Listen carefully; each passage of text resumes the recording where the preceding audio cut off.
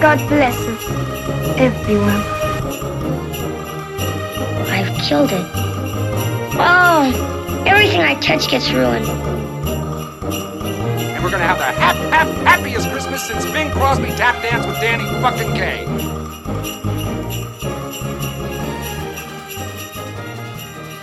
Welcome back to Cowpunchers, where the campfire is warm, the whiskey strong, and the Christmas cheer lays on you like a thick winter snow. I'm your folksy down-home deputy with a sprig of holly in his Stetson, Stu Kaufman. And I am Sir Galahad, Knight of Arthur's Round Table, Amy MacLeod. You can find my press photo on the wall as a piece of set dressing. My name is Pat Jarrett. And I am a sassy small child who is smarter than everyone else in this movie. Melissa Huggins.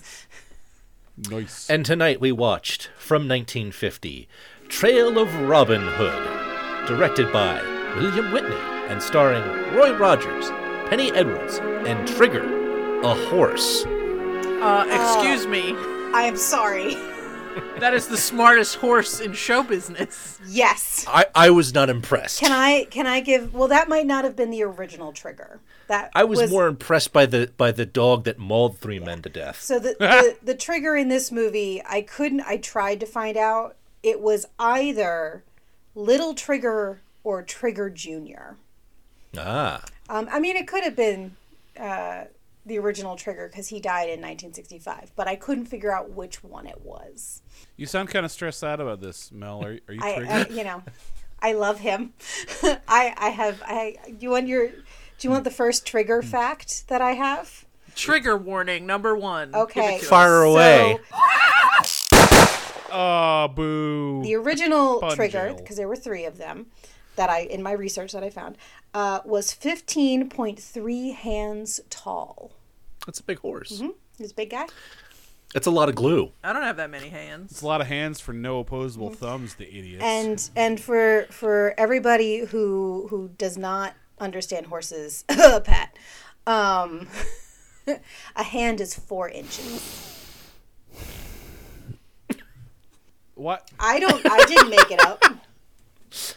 Well, yeah, you're playing into the horse propaganda. Like, why don't I just measure it like a normal? Why not measure it in the metric system? Do you measure things in the metric system? No, but we switched over to the metric system. I would. The metric and hand. I measure using inches and feet and yards like a normal American. But hands? Come on now. Anyway. My hand is about 2 hands tall. Well, Amy, do you want to tell us what happened in this here picture show? Oh, I do. This delightful seasonal movie that actually came out in time for Christmas. Well, this was actually 2 movies. Oh, really? Yeah, did you miss the movie in the middle of the movie? Oh, right, the little silent movie. I have a face and a postcard and everything for the mini movie. How dare you? Sorry that I did extra credit for this Christmas episode, this holiday gift to all of our Tell us more friends. about one man's struggle against the nefarious corporate power of Big Christmas Tree. Yeah, I was going to say, this movie delves deep into the cutthroat, backstabbing, high-stakes industry of Christmas trees. Apparently it's a big fucking deal. I don't trust Big Christmas. I don't trust Big Christmas Tree. They're lobbying the government for who knows what. I mean, I think, honestly, they are. I know there's a big industry in Southwest Virginia for Christmas trees. But that's not what this movie's about. Right. We're talking about... All right. Then this isn't the Old West, because there was a car, and there's the big city. So... This was probably a contemporary Western because it came out in 1950. So probably. Like, I guess.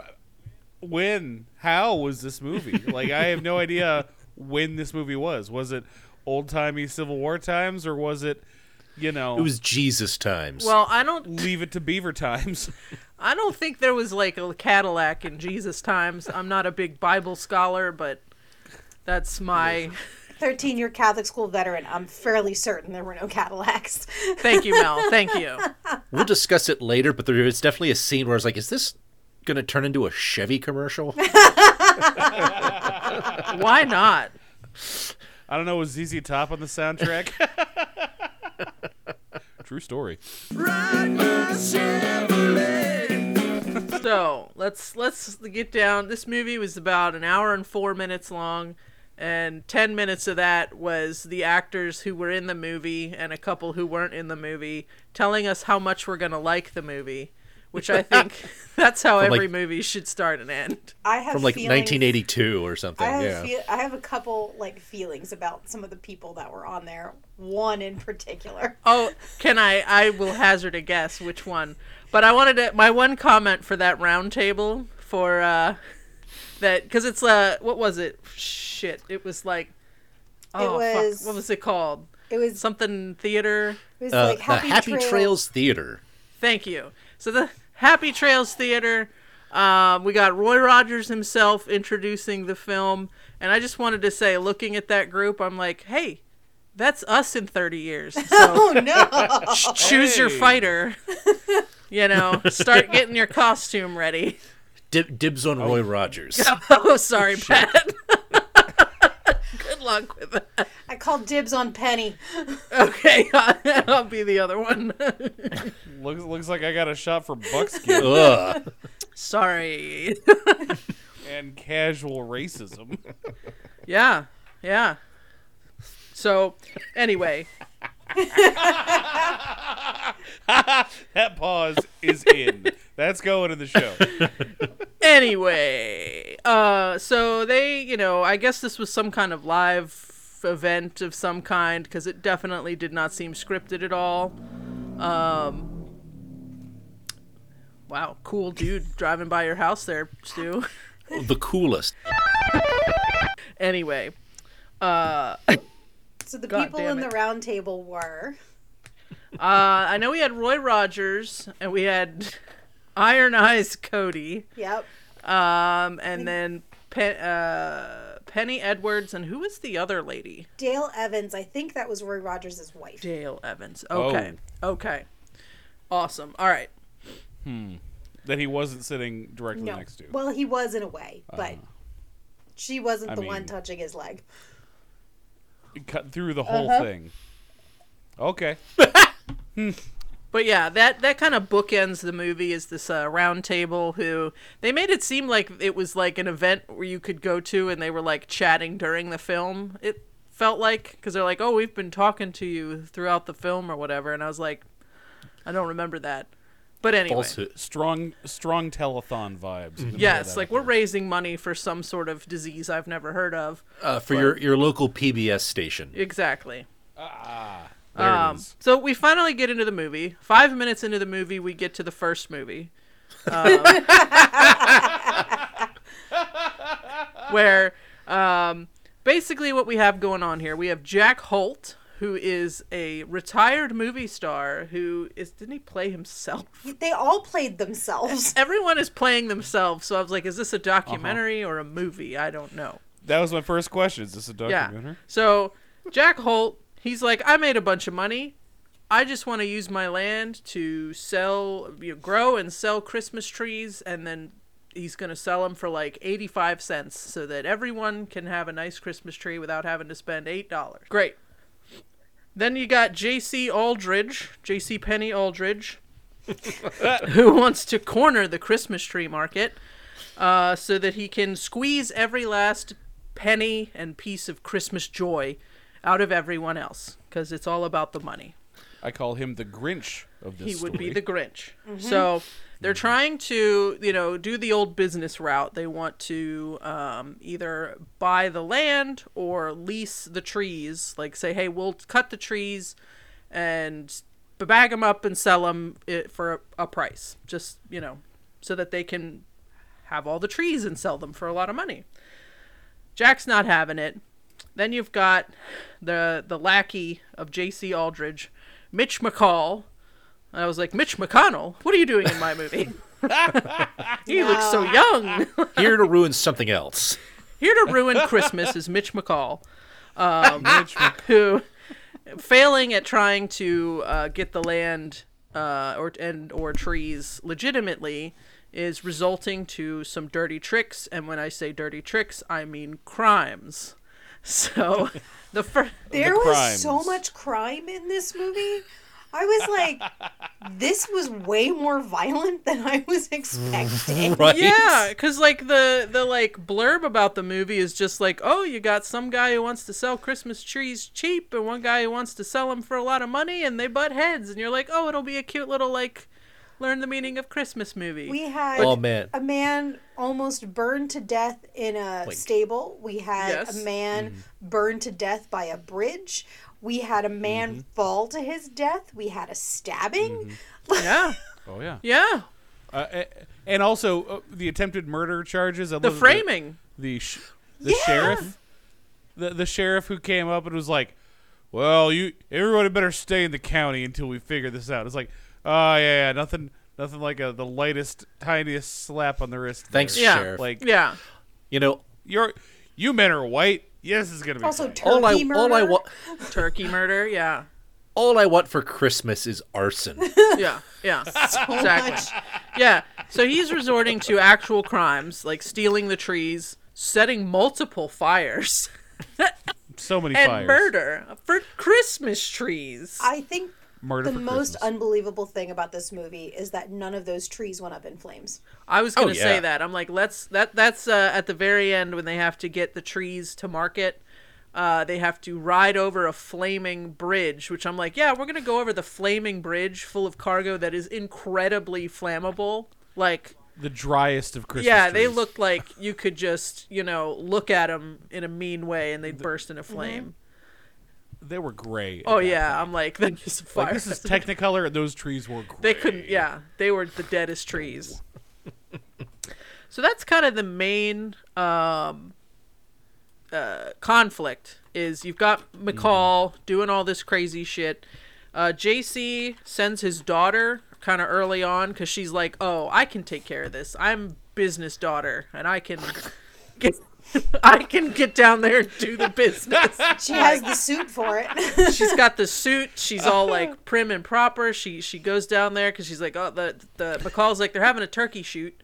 You can go talk to him then. And she's like, all right. She's like, I'm going to go do a sex appeal. Exactly. At least there's some satisfaction in having a daughter with a business head on her shoulders. Just looking out for the altered interest. It's an old habit of mine. Turkey shoot. Give me a minute. I'm going to sex appeal these guys. I'm going to touch an arm, So and I'm going to do my business. theory is this movie was the start of all the men in flannel stealing your city girl. Oh, Mr. Steal Your City Girl. Oh, wait. Is that a reverse Hallmark? No, because the girl comes from the city That's the classic. and she Oh, yeah. leaves her either ex-fiance, fiance, business person at home, High-powered business boy. high-powered job at bank and then Right. she or comes, law office. yeah, she comes into the small town as like, you folksy people, and then she falls in love with a man in flannel. That's exactly what happens here. Because she kind of storms in. And I'm like, come on. You have to be like shooting range safety here. She's walking right in front of all the rifles. And like, well, what do you Right. have these stairs here for? I'm just going to walk right down here. To which I think she has a point. Yeah. However, Those stairs do lead directly into the gunshots. Where is Right. the blocking? Just What, the OSHA violations abound. Yes. Speaking of crimes. Yes.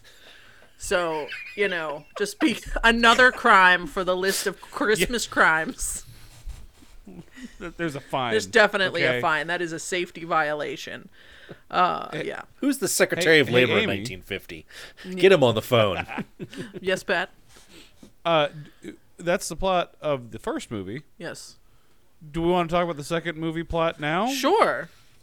All right, let's get into that Hold one. on. The second movie, which plays during the arson in the first movie. Right before and during the arson. you Hold have on. to be specific, Amy.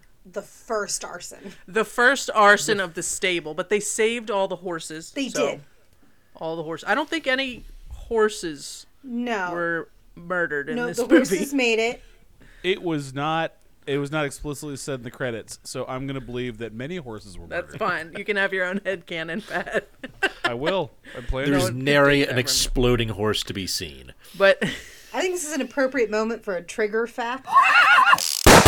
oh, give us another trigger fact. Okay. Because I still got to go over the B trigger. plot of this movie. So there's some God. quibbling over what kind of horse Trigger was. Yes. Some people said he was a walking horse. The original Trigger was the son of at least one thoroughbred. So they're sort of not sure if he was like a Tennessee walking horse. One of the other two Triggers might have been a Tennessee walking horse. But most places list him as a Palomino, which is when they're kind of that buff color with like a very blonde or white mane and tail. And that's your trigger fact. Hold up, Mel. I got a real question here. The existence of a walking horse implies that there is an existence of horse that does not walk. I'd call that a running horse. Mm-hmm. I was going to say rolling horse. I was hoping just levitating. That No, I could get on board. This horse drives a car. Toons is the driving horse. Oh, that's digging back in the archives, Amy. Classic. Yes.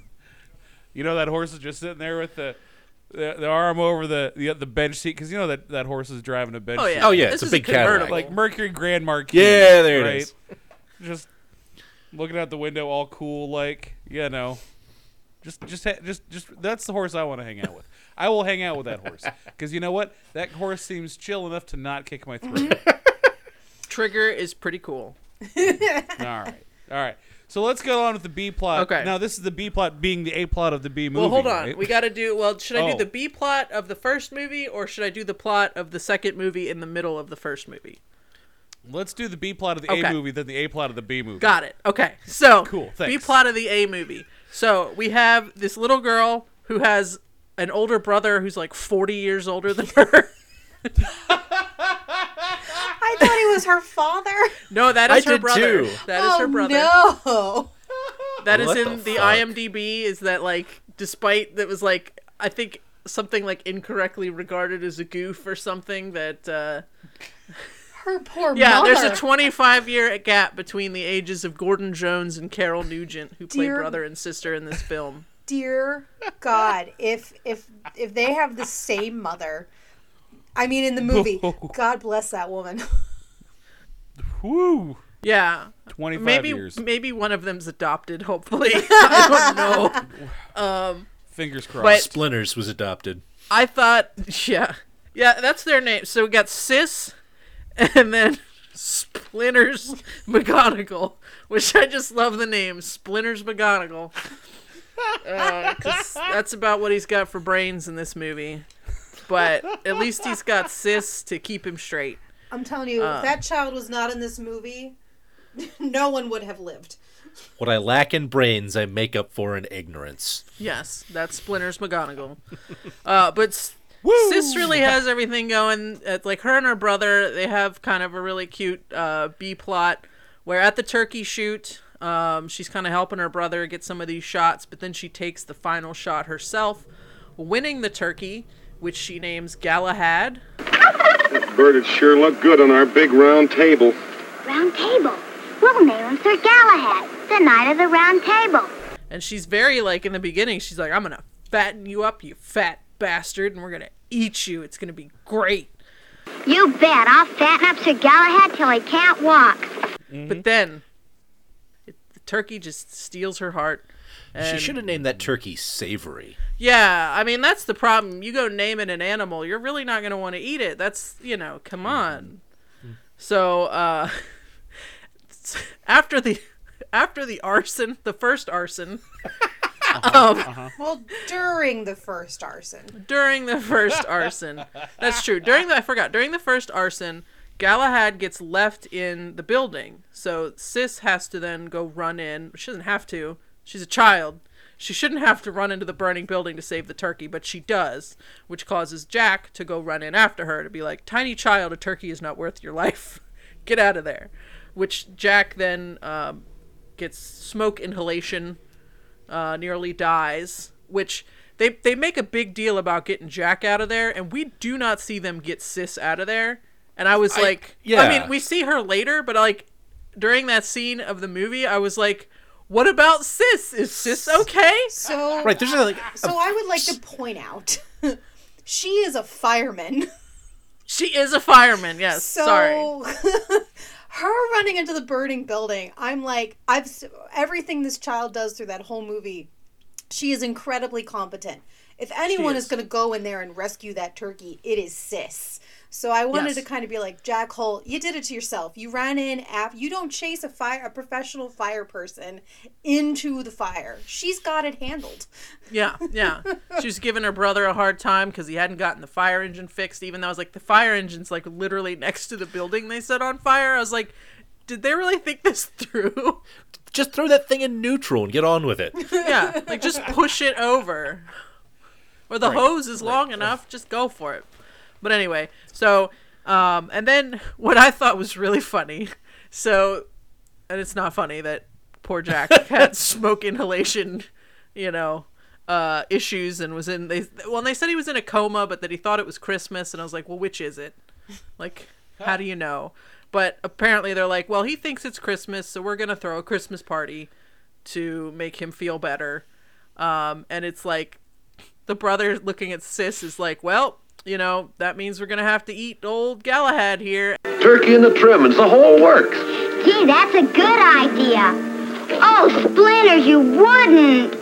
Cut to everybody singing around Galahad's cooked corpse. Goodbye, Galahad. I was like, whoa, man, because like she's all sad, and then they make that was a smash cut. That was a smash cut. Apparently, it's Christmas every day in the West, or every day is Christmas in the West, which I'm like, that's...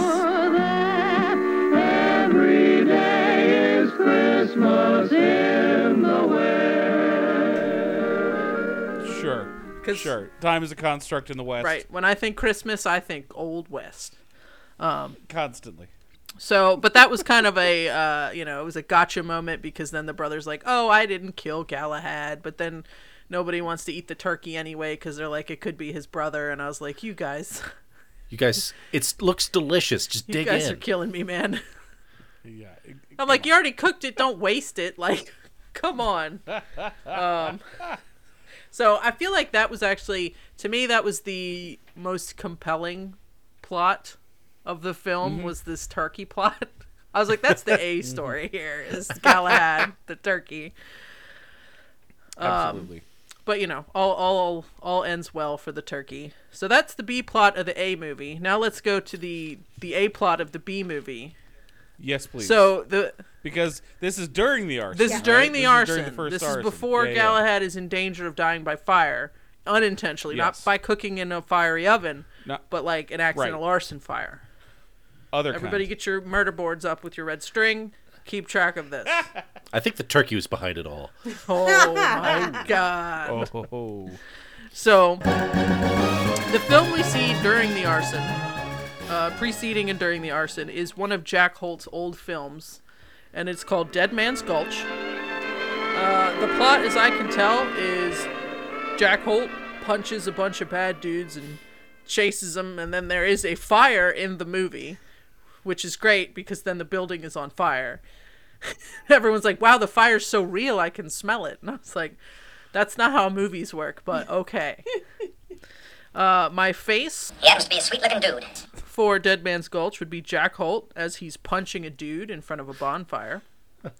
Yeah, it's a good face. It has all the black eyeliner. Oh, it's great. Also on his eyebrows. Yes. You got to get that grease all up in there so you can see it. So the coot. After all, he's not a bad old coot. Coots were lacking. I didn't see any coots. That movie had a lack of coots. Amy, yeah, truly. Dreadful lack of coots. Postcard. I enjoyed the scene of the fire right before the real fire breaks out during the first arson. Mm-hmm. So, I would also drink in that wagon that somebody jumped out of. So if that qualifies as a saloon, sign me up. Mel, how about costume corner for Dead Man's Gulch? I mean, nothing really stood out to me, but Jack Holt did not have hat too small in that. That's true. Very good. I'm glad you mentioned hat too small, because I wanna question the A movie hats. I believe we have a case of hat too big. Is there such a thing? I Did you look at Mitch? That man was swimming. That man in was that. swimming in everything. He was a very gaunt figure. He was. Right. He was like so tiny. You know who else was gaunt? Was Hank Williams Sr., right? But the man looks sharp. You can dress a man who's gaunt and make him look sharp. They did not do that to Mitch. The bad was that because guy. he's a villain? All right, he's a bad guy. All right, fair enough. You're supposed to hate him. All he wants to do is... I hated his hat He too just big. wants to set shit on fire. And part of me's like... I don't know. I'm just like... This seems like an awful lot of work for Christmas. Because that was the other part. Was Mitch wanted to run off with the profits from these Christmas trees. I was like... This seems like an awful lot of work to steal Christmas trees. And he kidnaps JC. He does, because JC comes down to like sneak on as like a worker. Oh yeah. And then wait, is this who they call Pop? Yeah. Yeah. He gets all sweaty on the mountain. Sounds like. Sorry. Merry Christmas. Merry Christmas. Here's a sweaty white guy. In flannel. In flannel. Yeah, this movie was undoubtedly filmed in like high August. 100%. It's like 85 degrees out. Oh, we killed Amy. My brain is like imagining some kind of like album cover with like someone in a flannel shirt, super sweaty, who's like love songs from the West in the mountains or something. Sweaty love on the song mountains. from the You mountains. mean where every day is Justin Christmas. Timberlake's Man in the Woods? Man of the Woods? Yeah, there you go. Oh Crap. Just as bad, This- just as awkward. Oh shit. This movie. All right. So this the whole. Do you want to go big picture and then get down to smaller picture Well, I on this think- one? Because I've got I think some Amy thoughts. has to tell us the end. Yeah, yeah. Sure. Sorry. Sorry. It ended. That was good, It ends mercifully. because nobody wants to ride the Christmas trees out to market because Mitch McCall keeps beating the shit out of anyone who wants to do it. And no one has ever heard of a truck. No one's ever heard of a truck, I guess, even though there's cars. Fogging up my own glasses here, Jesus. Just thinking about that sweaty man on the mountain. Anyway, so what Sis does, she sees all the movie star friends that Jack has and ends up calling them up to be like, hey, why don't you guys help? So there's a cameo from like about a dozen actors from old westerns who I'm like, man, this would be a lot more fun if I knew who any of these people were. Ben and I said exactly the same thing. Yeah, like I bet this was like awesome. This was like, you know, like Avengers Infinity War for Western audiences back then, but I'm like, oh shit. And like at the book ends, they even discuss it. Like Roy Rogers is just it's like you have to remember them. That's the only way they'll live. Like you remember this guy, you know, like Crash Corrigan, right? You remember him? Yeah, sure. Please. It really was like a real life. If you clap for them, like the Tinkerbell asking the audience to clap for Peter Pan. Yeah, right? Exactly. Or wait, Peter Pan asking Other whatever. way. Yeah, you know what yeah. I'm saying. One of those ways. Exactly. I don't care. Sorry, I'm also anti-Disney, anti-horse, anti-Disney. I'm going to be the least popular person on this friggin' show. Direct all of your hate mail to Pat Jarrett. Cowpunchers. That's cowpunchersshow. That's multiple cowpunchers at gmail.com. Give it to us straight. Just write me some awful hate mail. We'll take it. Thank you. And include a 5-star review. Yeah. Yeah, send your hate mail to Pat as a 5-star iTunes review, and we'll tell it to him live on the air. Mm-hmm. You can rate me 1 star on my own personal Yelp. I am a Yelp business. Your business I hope is so. your business is just described as man. Yeah, I'm a man. Hey, business is booming. So do we figure out how this movie ended? No, we haven't gotten to the bridge.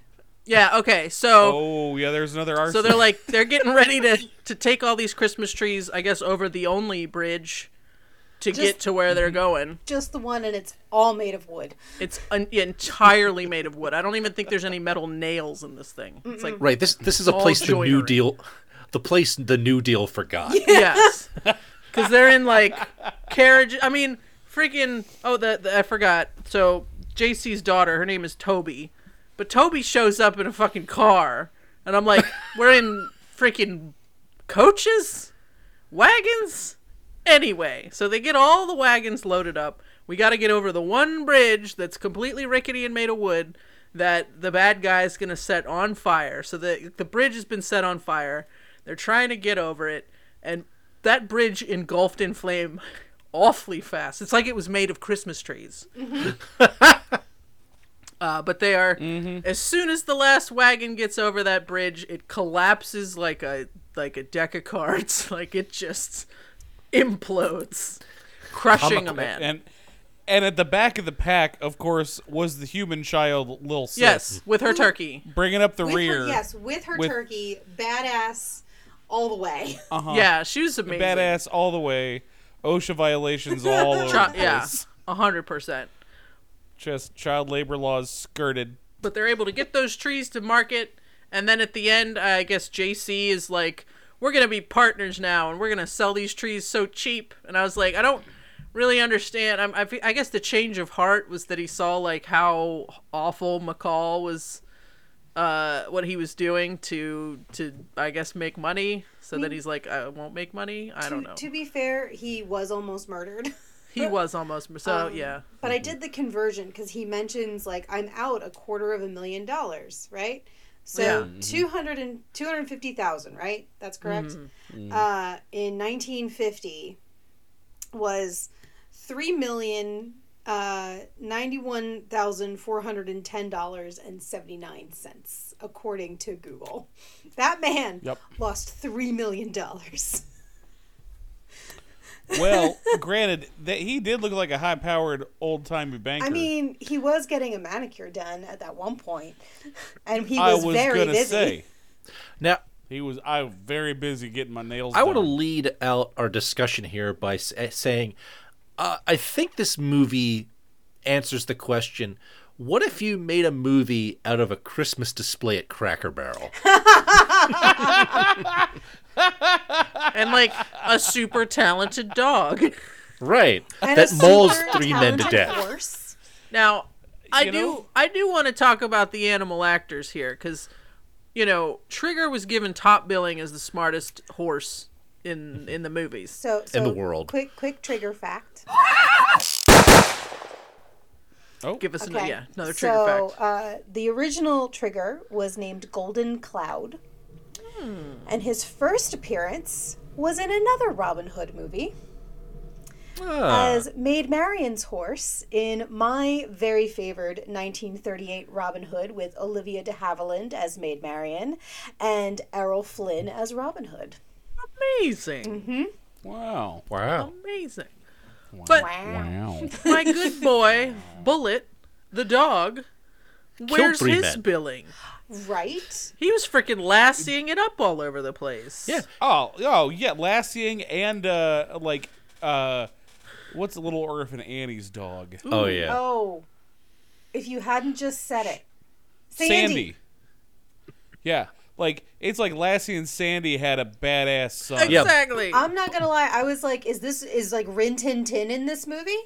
Yeah. I was so excited in a Christmas movie to see a dog go feral, eat a man, and then have the town just watch. Yeah. I was a little shocked at how often they let that dog just lay into people. Oh, Bullet. They're just like, Bullet knows people. If he's biting the shit out of you, you just start hitting. Yeah, none of that my dog is friendly shit. It's like, if you piss off my dog, he will bite and maybe. Bite the You shit will out of die. you. Yeah. We can't stop him. We've tried. I mean, he just won't We stop. won't. Hey, listen, we're not gonna. You better stop being a jerk to my dog. You're gonna lose the arm. Yeah.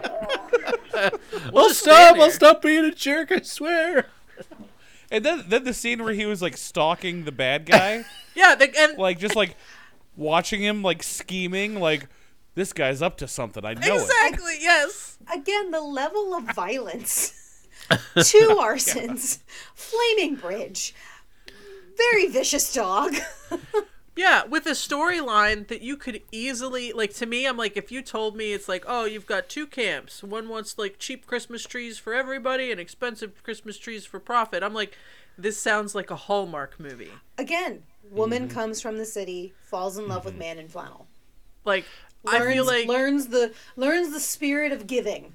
Yes. Santa's coming and he's delivered arson, dog attacks, and he's stuffed your stocking with fist fights. Yeah. It's like Hollywood haymakers for everybody. It's like I feel like they made the movie like a Hallmark movie, and then they had they asked like a 10-year-old boy, like, all right, now how do we make it cool? I want Roy Rogers to punch a lot of dudes. And can we talk about those punches? Because every single person who punched communicated it 3 blocks away. Pat, gotta be punching you now. Get Pat, ready, my friend. This was ballet. It was like beautiful. I was like, I love these fights. It's like a dance. It's amazing. I love the scene where I think it was McCall and Roy Rogers were fighting, and McCall has a knife. Yes. And they go behind the tent, and he pushes the hand down, and the knife cuts through the tent, and just their hands go through, and it's like, oh, that's good. That's pretty. Yeah. I like the scene where they were shooting the sign to intimidate the guy. All the movie cowboys show up. Yeah. And there's the one guy that they want to get like the plan out of or whatever.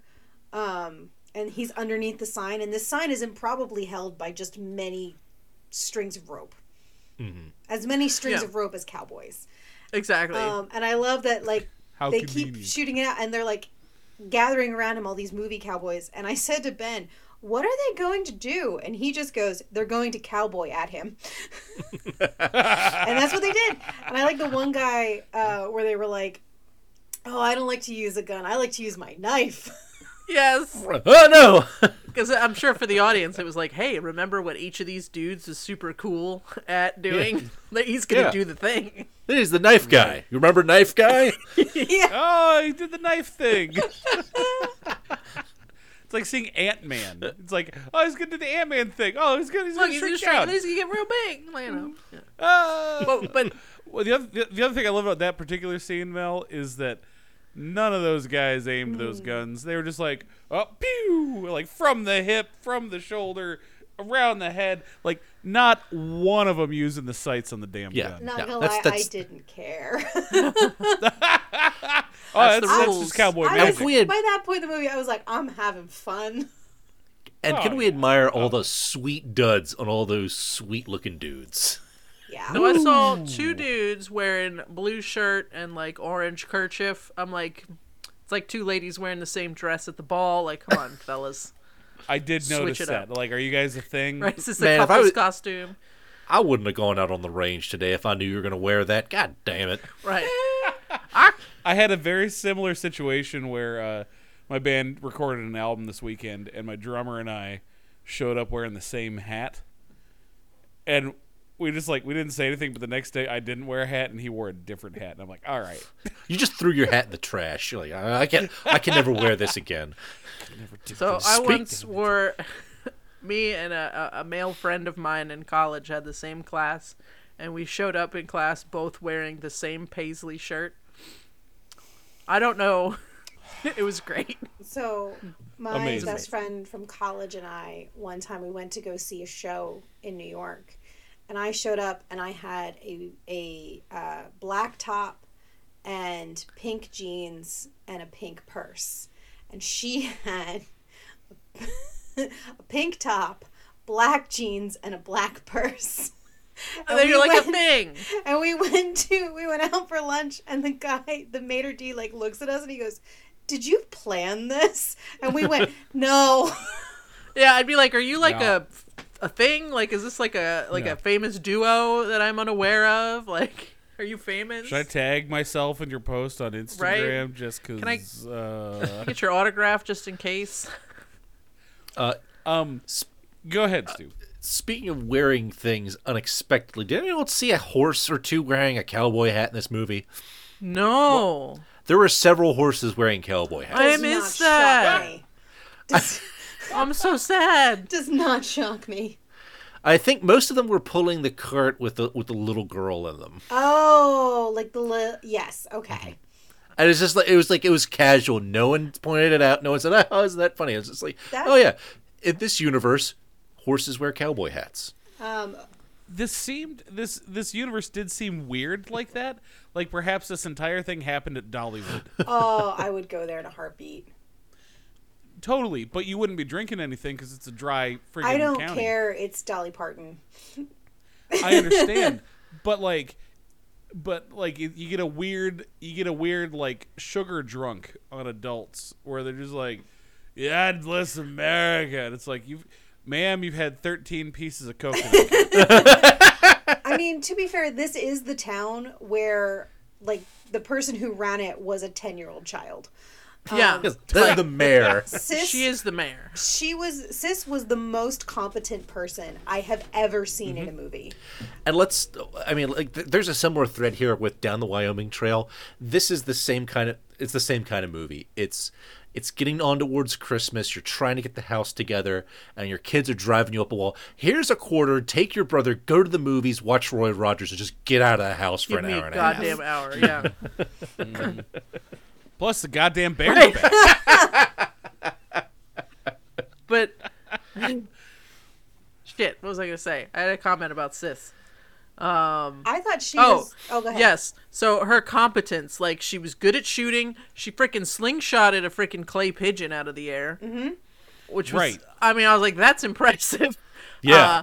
Dead eye. Oh yeah. So she's like super good at shooting. She like takes charge, but like never in like the little kid way where you're like, God, that dumbass annoying kid thinks they know everything. You're like, oh no, she does know everything.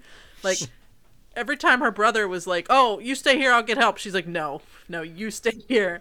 I'll get help. She's on the she's in the fire department. Yeah. She's not her brother. Her is trusted to drive one of the wagons full of Christmas trees with her turkey. And they like turn around and go like, "Come on, sis, you know you can make it." And she makes it. That turkey riding shotgun. Yeah. And in one of these exchanges with her brother, the Splinterhead, he says, he lets slip, or she says, "So what? You slept with the horse once." Yes. And he goes, "I slept with the horse blanket," or like something like that. Well, I had to. It was his blanket. Yeah. And that's like, What do you mean by that, sis? Mm-hmm. Right. It's like, I don't like any of this. Like, I don't like it. I don't like it. No, thank you. I also posit that she may have been a homicide detective. After Splinter finds a dead body, he cries out for his sister, and she shows up like, "Don't worry, I got this." I was waiting for her to be like, "All right, I'm gonna need the coroner's office now." One more question.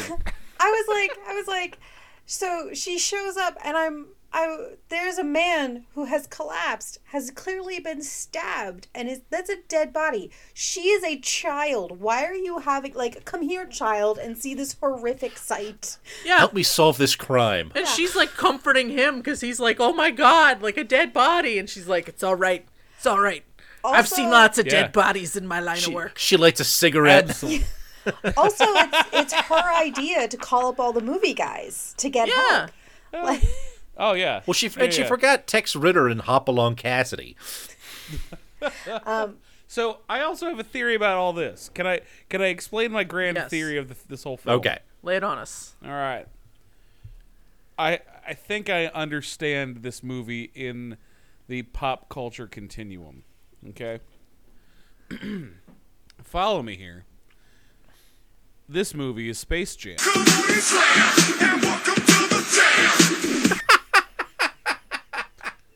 Go on. You've got the blending. You got the fourth wall breaking.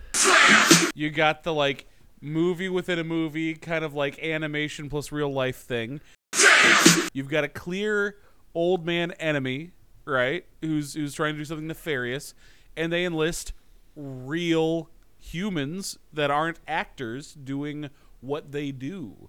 This is 1950 Space Jam. Do your dance at the Space Jam. All right. I mean, to be fair, isn't the main plot of Space Jam capitalism? I'll be honest, I don't know. I believe what they want is they want the tunes to come to the place to make them money. Yeah.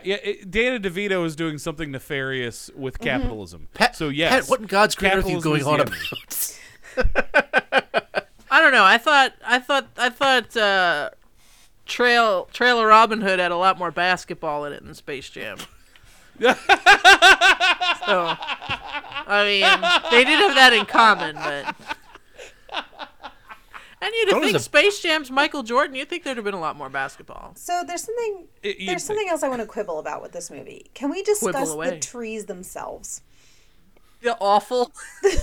The like most Charlie Brownest looking Christmas trees that ever Charlie Brown Christmas tree. Oh yeah, that quality of Technicolor did not do any favors either. And they were like scraggly. Now I am not a person who has ever had a real tree. I always grew up with fake trees, mostly because one time my grandfather was helping, this was years ago, it was probably the 50s, was helping after Christmas to take down the trees that they had put up in the local parish church. And my grandfather said to the priest, like, oh, you should probably like look into, she got a lot of candles in there, you should probably look into getting some fig trees. They make really good ones now. And the priest was like, well, why? And they had all the trees piled out back in the parking lot. My grandfather just lit a match and threw it and set all the trees on fire. And he was like, that's why. Holy crap. Merry Christmas. I was going to say, was it because your grandfather was part of the plot of this movie and that turned him off from Christmas trees forever? I mean, he could have been. And he swore that no one in his family would ever have a real Christmas tree. All that comes from real Christmas trees is death. Death and capitalism. Death and capitalism. Turkeys dying. Arson. God damn it. Did y'all catch that nice leap to horse? Oh yeah. Like leapt off of one foot straight onto his horse at one point. Okay, so I just need to say there are a lot of trick that there riding. was some in like increasing complicated ways to mount a horse that Roy Rogers was doing. And I think this is a quick moment for another trigger fact. Yes! Trigger fact! Pew pew! So, apparently he knew 150 trick cues, one of which is he could walk 50 feet on his hind legs. Yep. And he could vote. And he had become such a ham, and we're talking about the original Trigger, that anytime he heard applause, he would bow. Aww. That's so sweet. So that's different from the horses that I hung around where we started to applaud for something unrelated, and the horses just started going nuts and kicking the doors. So I called and they said, "Don't clap! Don't clap!" I don't believe you've ever been near a horse in your life, Pat Jarrett. I photographed the Kentucky Derby in 2006. Oh, okay. Yeah, I was in the paddocks with the horses, happened, which Pat? is why we couldn't clap our hands because they were sensitive like glass. Those are thoroughbreds. Well, fuck they're those horses. They're a different level of nuts. You wonder why. This is like my main experience with horses, and you wonder why I don't like them. My favorite horse story is this. So at the surrender at Yorktown, they had to make sure that all the French officers were up on horses so that they could lord it over the British and give them the finger. But the French naval officers, they were unaccustomed to that, and one who was not a horse guy, so they put him on a small horse, be like, it's so you won't fall very far. And during the surrender ceremonies, the horse squatted to take a huge shit, and the admiral panicked and shouted out in French, "Merde, my horse is sinking." That wouldn't happen with Trigger. I'll tell you why. More Trigger facts. He apparently more was Trigger facts. housebroken. And the method by which Roy Rogers did it was a closely guarded secret. Oh no. That's a dark fact. Oh, Mel. Oh. I do. Roy. I will say I did enjoy the amount of horses in this movie. Lots of horses. Although it made no sense why there were that many horses. Because they had cars. Yeah. Only Toby had a car. But Space Jam But I dimension. think one of my favorite parts of this movie was the chase at the end, where they were just running. It was after the bridge had collapsed. Well, I did find the bridge, like running across the bridge, like super exciting. I was like, yes! Yeah. But I greatly enjoyed when they were like running flat out afterwards before the guy fell to his death. I was like, that. I was about to say this guy fell to his death. Oh yeah, Stu. It was a kid. Can you tell us how he fell to his death? It was a canned scream. He's climbing up a rock. I don't even know how he fell. All I remember is the canned scream and what was clearly a dummy. Yeah. Well, to me, I was like, he's all like sneaky, like, I'm gonna get away. Let me climb on this water wheel, and then he just falls to his death. I was like, well, that problem solved itself. I half expected the scream almost sounded. It was like so close to be like, this is like a Monty Python sound effect. Oh, absolutely. But the chase was cool. The chase was cool. I'll give it that. It was. But, I enjoyed the fighting. Go ahead, Stu. Speaking of these bizarre scenes, can we talk about the face? He happens to be a sweet-looking dude. The face. Because my face is actually an ad for Chevrolet. See the USA in your Chevrolet. Here's a beautiful young woman in 1950 in a cowboy hat with a top down on her Chevrolet coupe. Oh yeah, Bel Air. Exactly. You know, it's like why is she dressed like a cowboy all of a sudden? They had to pay for the movie somehow. Well, that was her slowly transitioning from business lady to cowboy lady. I have comments on her outfit. Business daughter to cowboy When we wife. get to the sewing corner or whatever it is, I have comments on her outfits. She wore some outfits. Yeah. So, as far as faces go, I do think my face is business daddy face. Business dad? Yes. Business dad when he's sweaty on the mountain and he's listening in to schemes and he's like glistening and furrowed, and it's like that man is as unhappy to be in this film as I am watching it. And then calls attention to himself by slamming the spoon down. Immediately. He's just like, looking what for an a idiot. win. He's just looking. Yeah. Business dads don't know how to sleuth. Nope. Failed his stealth roll.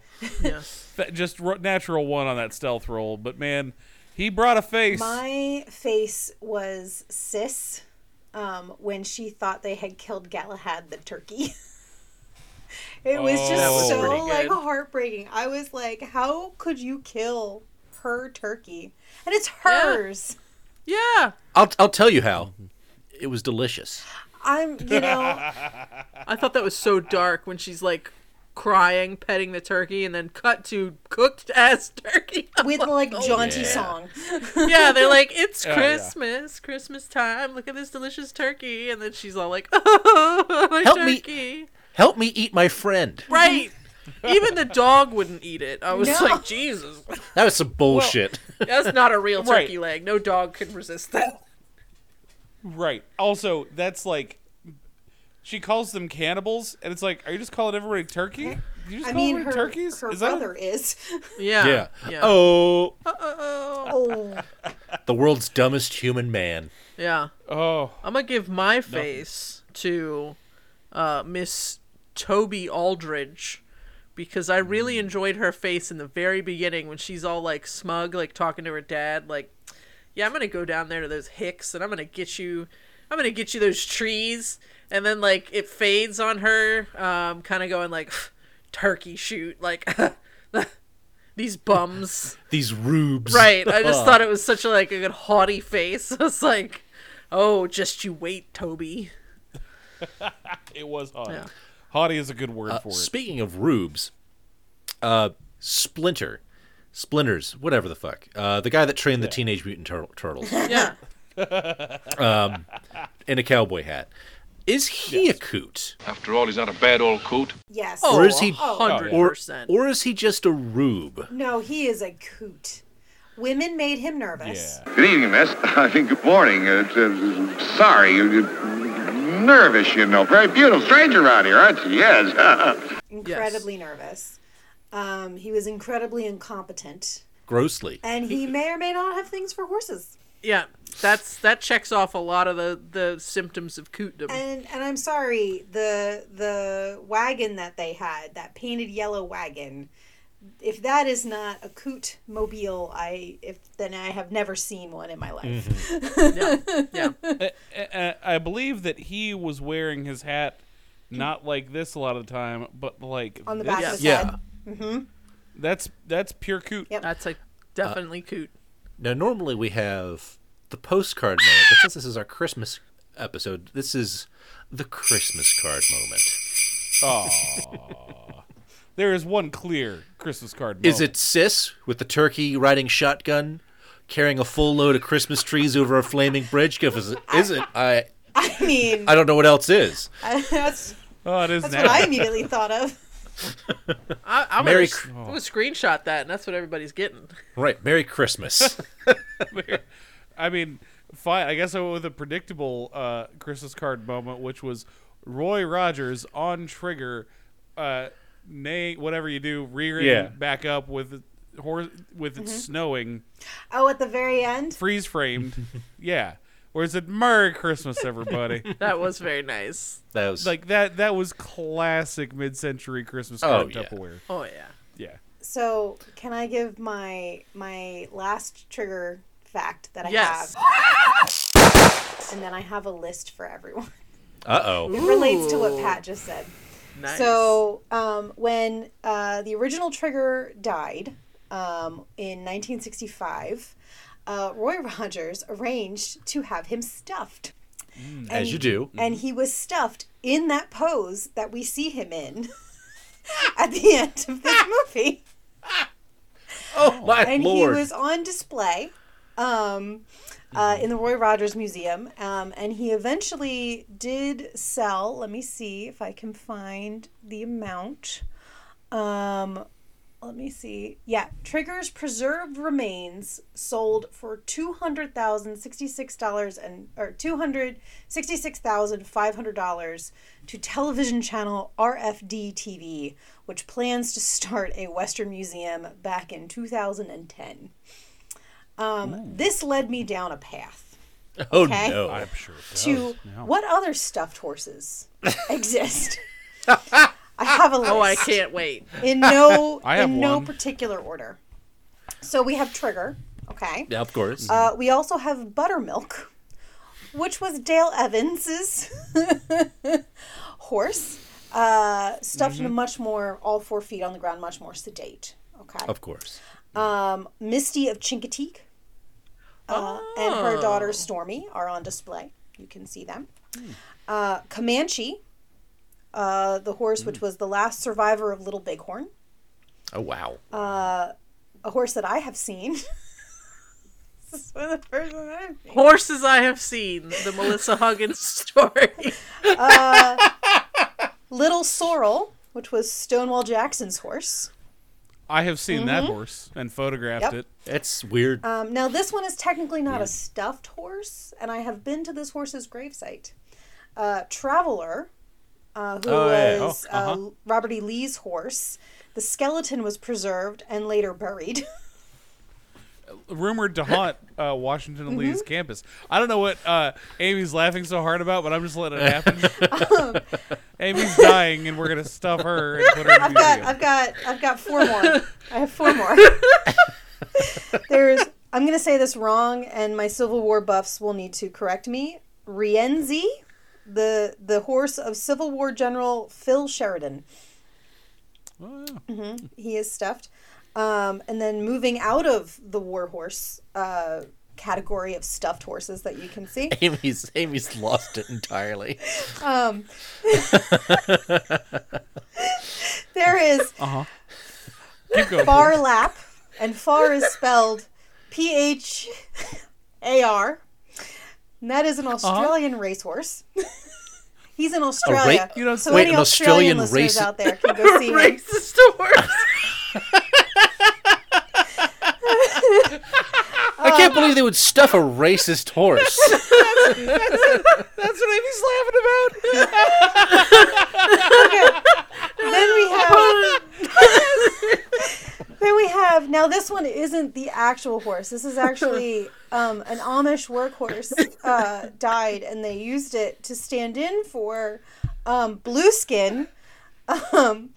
And I believe I've seen this. Blueskin, George Washington's horse. I believe he's at Mount Vernon. And then the last one is not a famous horse. But he's at the West Virginia State Farm Museum. So, you can go there. His name is General, and they stuffed him because he was one of the heaviest horses that ever lived. That's a fat horse. I'm sorry. You it's gotta just see the that. concept of so many stuffed horses. And then Pat's like, well, I've seen that horse. On this list, I have seen, I've seen Little Sorrel. I've been to Traveler's Grave. And I believe I have seen Comanche. Because I think that one's at the Smithsonian. I'm shocked that they need to get rid of that racist horse, though. I know. Well, they used Little Sorrel's bones in the biology department at Virginia Military Institute until like the 1990s, right? Wow. I didn't know that. Yeah. That's fascinating. And then they recently cremated those bones and buried them at the foot of the Stonewall Jackson statue on VMI's parade grounds. Of course, that statue was removed this year. They stuffed General Sherman, and they bring him out every time the South acts up. Is this when they, with the glowing eyes, they put the Christmas lights in each eye? Oh, yeah. Yeah. I love that guy. If you do, thank you. Come back again, Uncle Billy. Thank you for sharing that list. I have not laughed that hard in a very long time. You're very welcome. It is so strange. I is love so it. Deeply strange. I was laughing at your concept of a racist horse, just as a wordplay on racehorse. Yes, that too. That got me going again. Because at first I was like laughing at my own joke, and then I started laughing just because the absurdity of so many stuffed horses for you to see. Well, and if you Google it, there's pictures. You can see them. I also like that it's Misty of Chincoteague and the daughter Stormy. Like it's both of them. Yeah, and they didn't wait for Stormy to die. They were like, "Listen, we gotta populate this museum." Right, and we need glue. With Little Sorrel, actually, the way they did taxidermy at the time, they had to cast Little Sorrel while he was alive. Wow. So when he was getting close to death, they came and they made a plaster cast of Little Sorrel, and then when he died, they skinned him and put the skin over the plaster armature. And that is the very taxidermy that VMI has to literally bathe every couple of years in the facility. Wow. That's how I want to go. Yeah. Mrs. McLeod, I know you're coming towards the end, so we're going to cast you. Yeah, fair enough. I just love that they like they were like, we need a horse for George Washington to ride. So like, who's got a white horse? And some Amish people were like, well, ours just died. Take this one. You want this dead horse? It's white? Yeah. All right, sounds good. Yeah. Put him in the truck. I think we need to do a tier list of all these stuffed horses. So thank you for. I went down a rabbit hole on that. Thank you for letting me share that. That's fantastic. We can do that for our 100th episode. Yes. Yes. I figured out how to edit video, so we can make a little YouTube with a tier list. Sweet. I think for the 100th episode, we should each do a tiered list. Yeah. Okay, I love it. Pick our own, yeah. Yeah, pick our own tiered list and just make it I happen. like it. I think mine will be Italian fuzz guitar. Nice. I think I'm going to go for mustaches. Ooh, it's a good one. Mustaches or chins? I haven't decided. Yeah. We got time. We got Those are time. all excellent choices. Yeah, there's so much to choose from. Let's see. Of all that horsing around, we forgot about the saloon search, which they're kind of. They called it Jack's, but the sign clearly said the Golden Plume, which that's a thing you can name a bar. Mm-hmm. It's where they're doing the wrap party for all the Christmas trees. But it looked like, this is like the 1950 thought like a saloon would look like. I'd go in there and order a Schlitz while wearing an ugly shirt. Hell yeah. Yeah. With like a yoke on it, you know what I mean? I mean, it looked like they were having a fun party. I would have totally hung out in there. That's definitely where and it's the kind of party where they have strictly like mid-century like beers, you get your Schlitz, your Carling Black Label. Mm-hmm. Your arson. And then you commit arson later. My only worry is that place smells like a decorative candle from Joanne Fabrics. No. This is going to smell like your granddad's house. Mm-hmm. I'm in So like Lucky Strikes and Jim Beam? Yeah, and linseed oil. Exactly. And it's Christmas, so also fir trees. Mm-hmm. Yes. Fresh fir tree. Very sad, flammable fir trees. I know. Get you a glass of that rum punch from the crystal bowl. Hell yeah! Get one for your granddad. Get two for your granddad. And bring his slippers over. Right. Speaking of stuff you would wear, Mel, what do you got in the costume corner? So, the most interesting outfits were, of course, worn by Toby. I thought she looked great. I do want to comment on at the end a little because I think it's going to lead into a larger discussion about the framing outfits that were worn in the little 80s sequences. But I think that Toby was dressed like they borrowed this is where the top of Olivia de Havilland's costumes in Dodge City came from. Or they reused them for this movie. Because she shows up in she's got two great suits. I love the one that she wears at the turkey shoot with the cute little sleeves and everything. She looked great. And rip that hat. They destroyed a really cute hat. I was very upset about that. Most of the cowboys again too clean, but it was very much in the Hallmark vein of the men in those movies who wear the flannel shirts are also just too clean and too perfect. Yeah. That. So, but it was a Roy Rogers movie. I wanted the scarf around the neck. I got scarves around the neck. Mm-hmm. We had this sort of pseudo white Christmas kind of outfits / Old West outfits. And I'm I'm cool with this. This is kind of what I like. All right, we're good. Her outfits, though, got increasingly bad. She started out a fashion plate, looked great, power suits, loved it, no notes. And then she gets this embroidered, fringy kind of top, and she committed the, cardinal sin for me. I know, Stu, you have hat too small. I hate those flat cowboy hats with the chin straps on women. It does look kind of silly. Yep. Like children. They do. It's funny. I hate it. Give her a flippin' regular hat. Why does she have the chin strap? It looks dumb. I hate it. It's terrible. I saw that and I was like, I hate this. She looks like she's supposed to be on a cover of a country western. Yeah. album.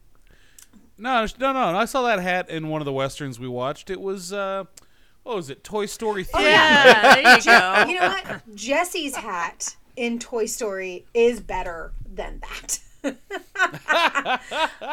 It's bigger. Oh boy, they're just them's fighting and I'm words. not complaining about cowboy hats with chin straps. Sometimes they work, but Hers was, it's like she it's like what happened was she showed up in this town. She had 3 power suits with her, and she was like, I'm gonna stay 2 days and then I'm gonna go home. And then was like, oh, well, now I have to stay here to oversee everything, and went to the local general store and got some clothes, and all they sold her was... We got fringe, we got yokes, we got Stetsons. What do you want? We got painted on pants for you. Yeah, what's with those pants? Was that a jumpsuit she was wearing at one point? I think so, yeah. If not, she had like a flat front of the pants to have the front panel.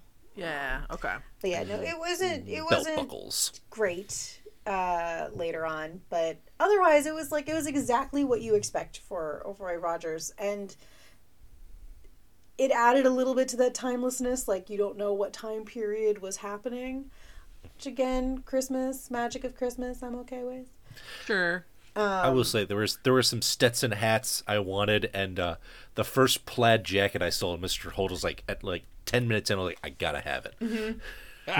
Yes, good jackets in this movie. Yeah, I liked all the collection of neck scarves, like some great neck scarves, completely useless, no reason to have one.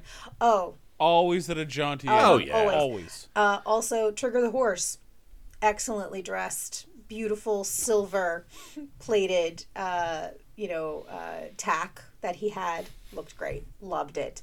Which is, I mean, takes some guts to wear silver plated tack based on what happened last time there was anything reflective on a horse in a movie. They got blown up. Trigger is the smartest horse in the West. I do not think he would allow anyone to put spicy salami in his saddlebags. The world's smartest horse, everybody. Yeah. World's smartest horse. What did Trigger... Yes. We can get back to Trigger, but continue with your costumes. Oh, what were you going to say? I was going to say, we saw the dog do a lot of stuff, but what smart things did Trigger do in this movie? Well, he drove a car. Kind of upset. I was actually kind of upset about that, because he usually does do tricks. But I think the one main one was when the horses were stampeding. All Roy Rogers had to do was say his name, and he immediately stopped. And all of that, and the increasing acrobatics that Roy Rogers did to get in the saddle. He was very tolerant of that. And actually, I think that was kind of took away from the film when they called Trigger's name and he stopped, because he was running to do my taxes on time, which was another trick that he does. And what was missing was that they cut a scene where Roy Rogers says, "Trigger, come back! Hey, spot me a 5." And the Trigger reaches back to the saddlebag, pulls out his wallet, and hands Roy a $5 bill. Yeah. He looks at him sternly and says, "You're not going to spend this all on tobacco and booze, are you?" No, Mr. Trigger. World's smartest horse. I want to talk about the outfits that they wore in the frame for the Happy Trails Theater. Oh, yes. Oh, boy. First we'll deal with Penny, who, what was that her real, that was her name was Penny, right? Mm-hmm. Yes. Who played Toby in the movie.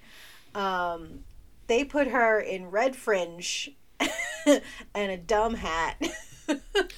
And the other woman had an orb of hair. Oh, it was so much hairspray. She had like a halo of hair. It was like don't hold an open flame next to that woman. No.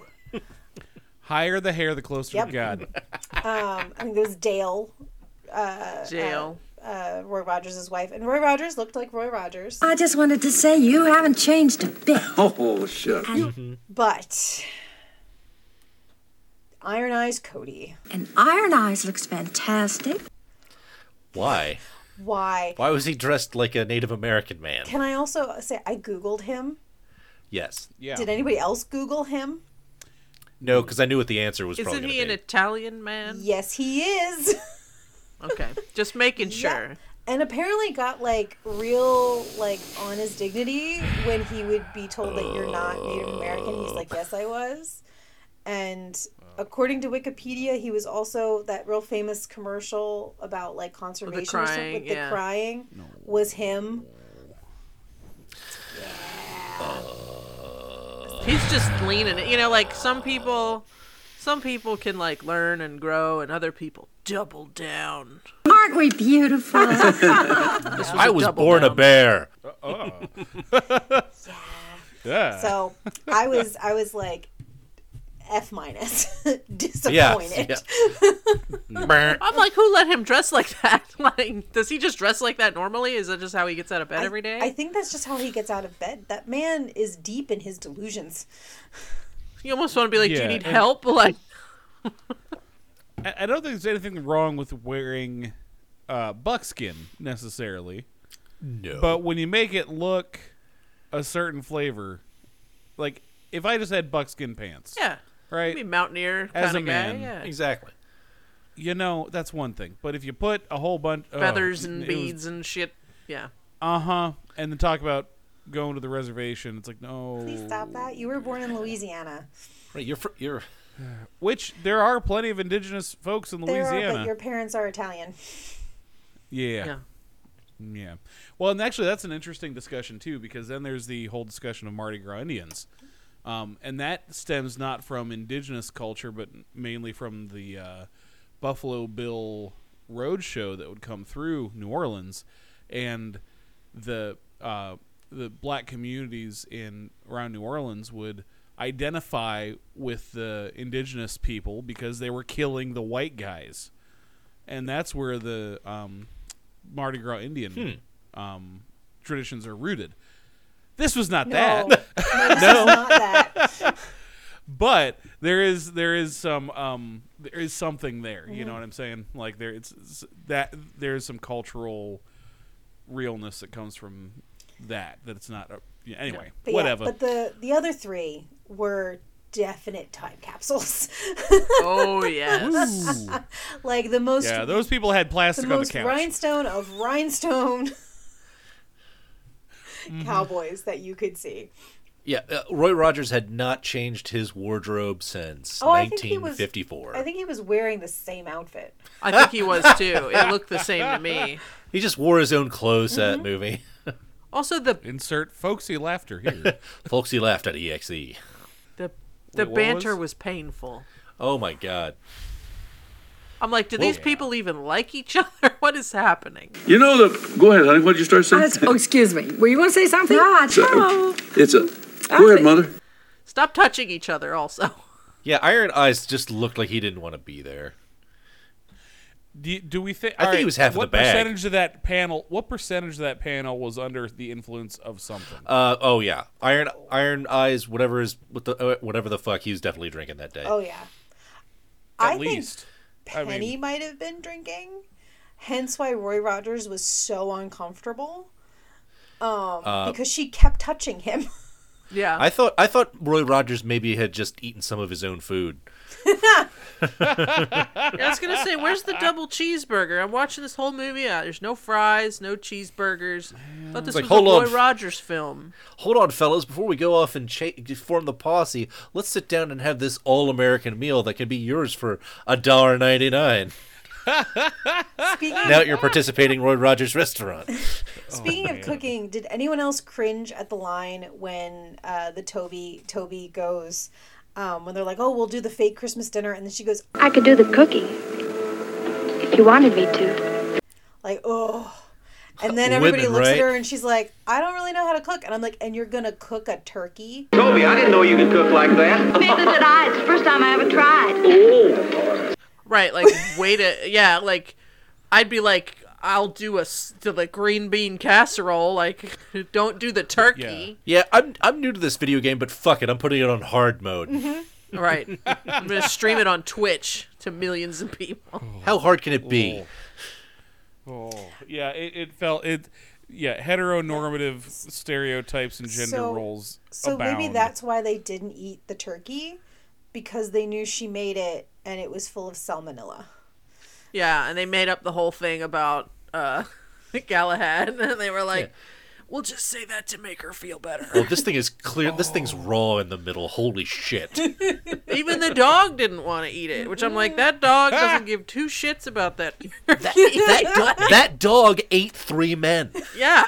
That dog thirsts for blood. He was full. He was full.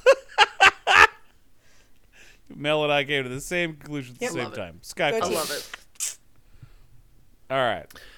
So how do we want to judge this this delightful Christmas classic? Merrily. I give it 3 dudes eaten by a dog out of 6.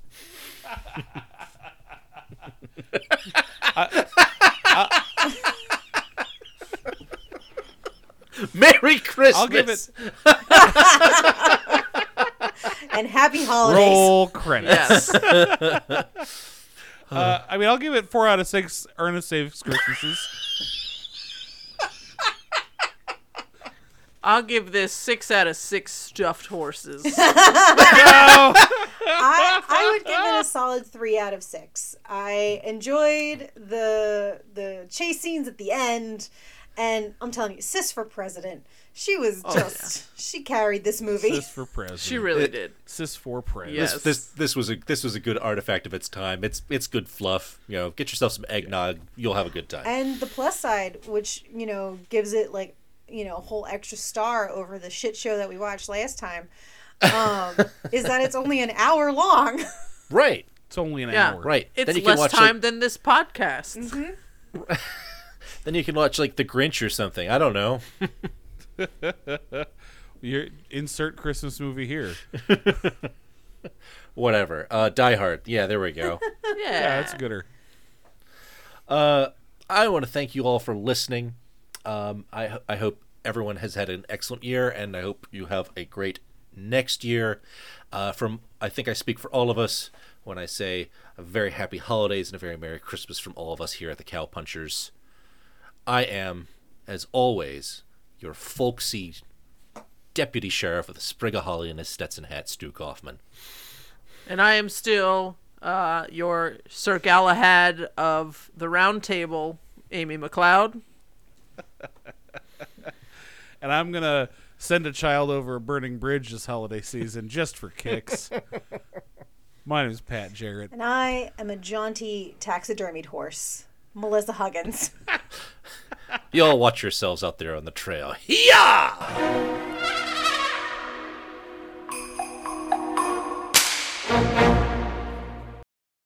Merry Christmas, Amy.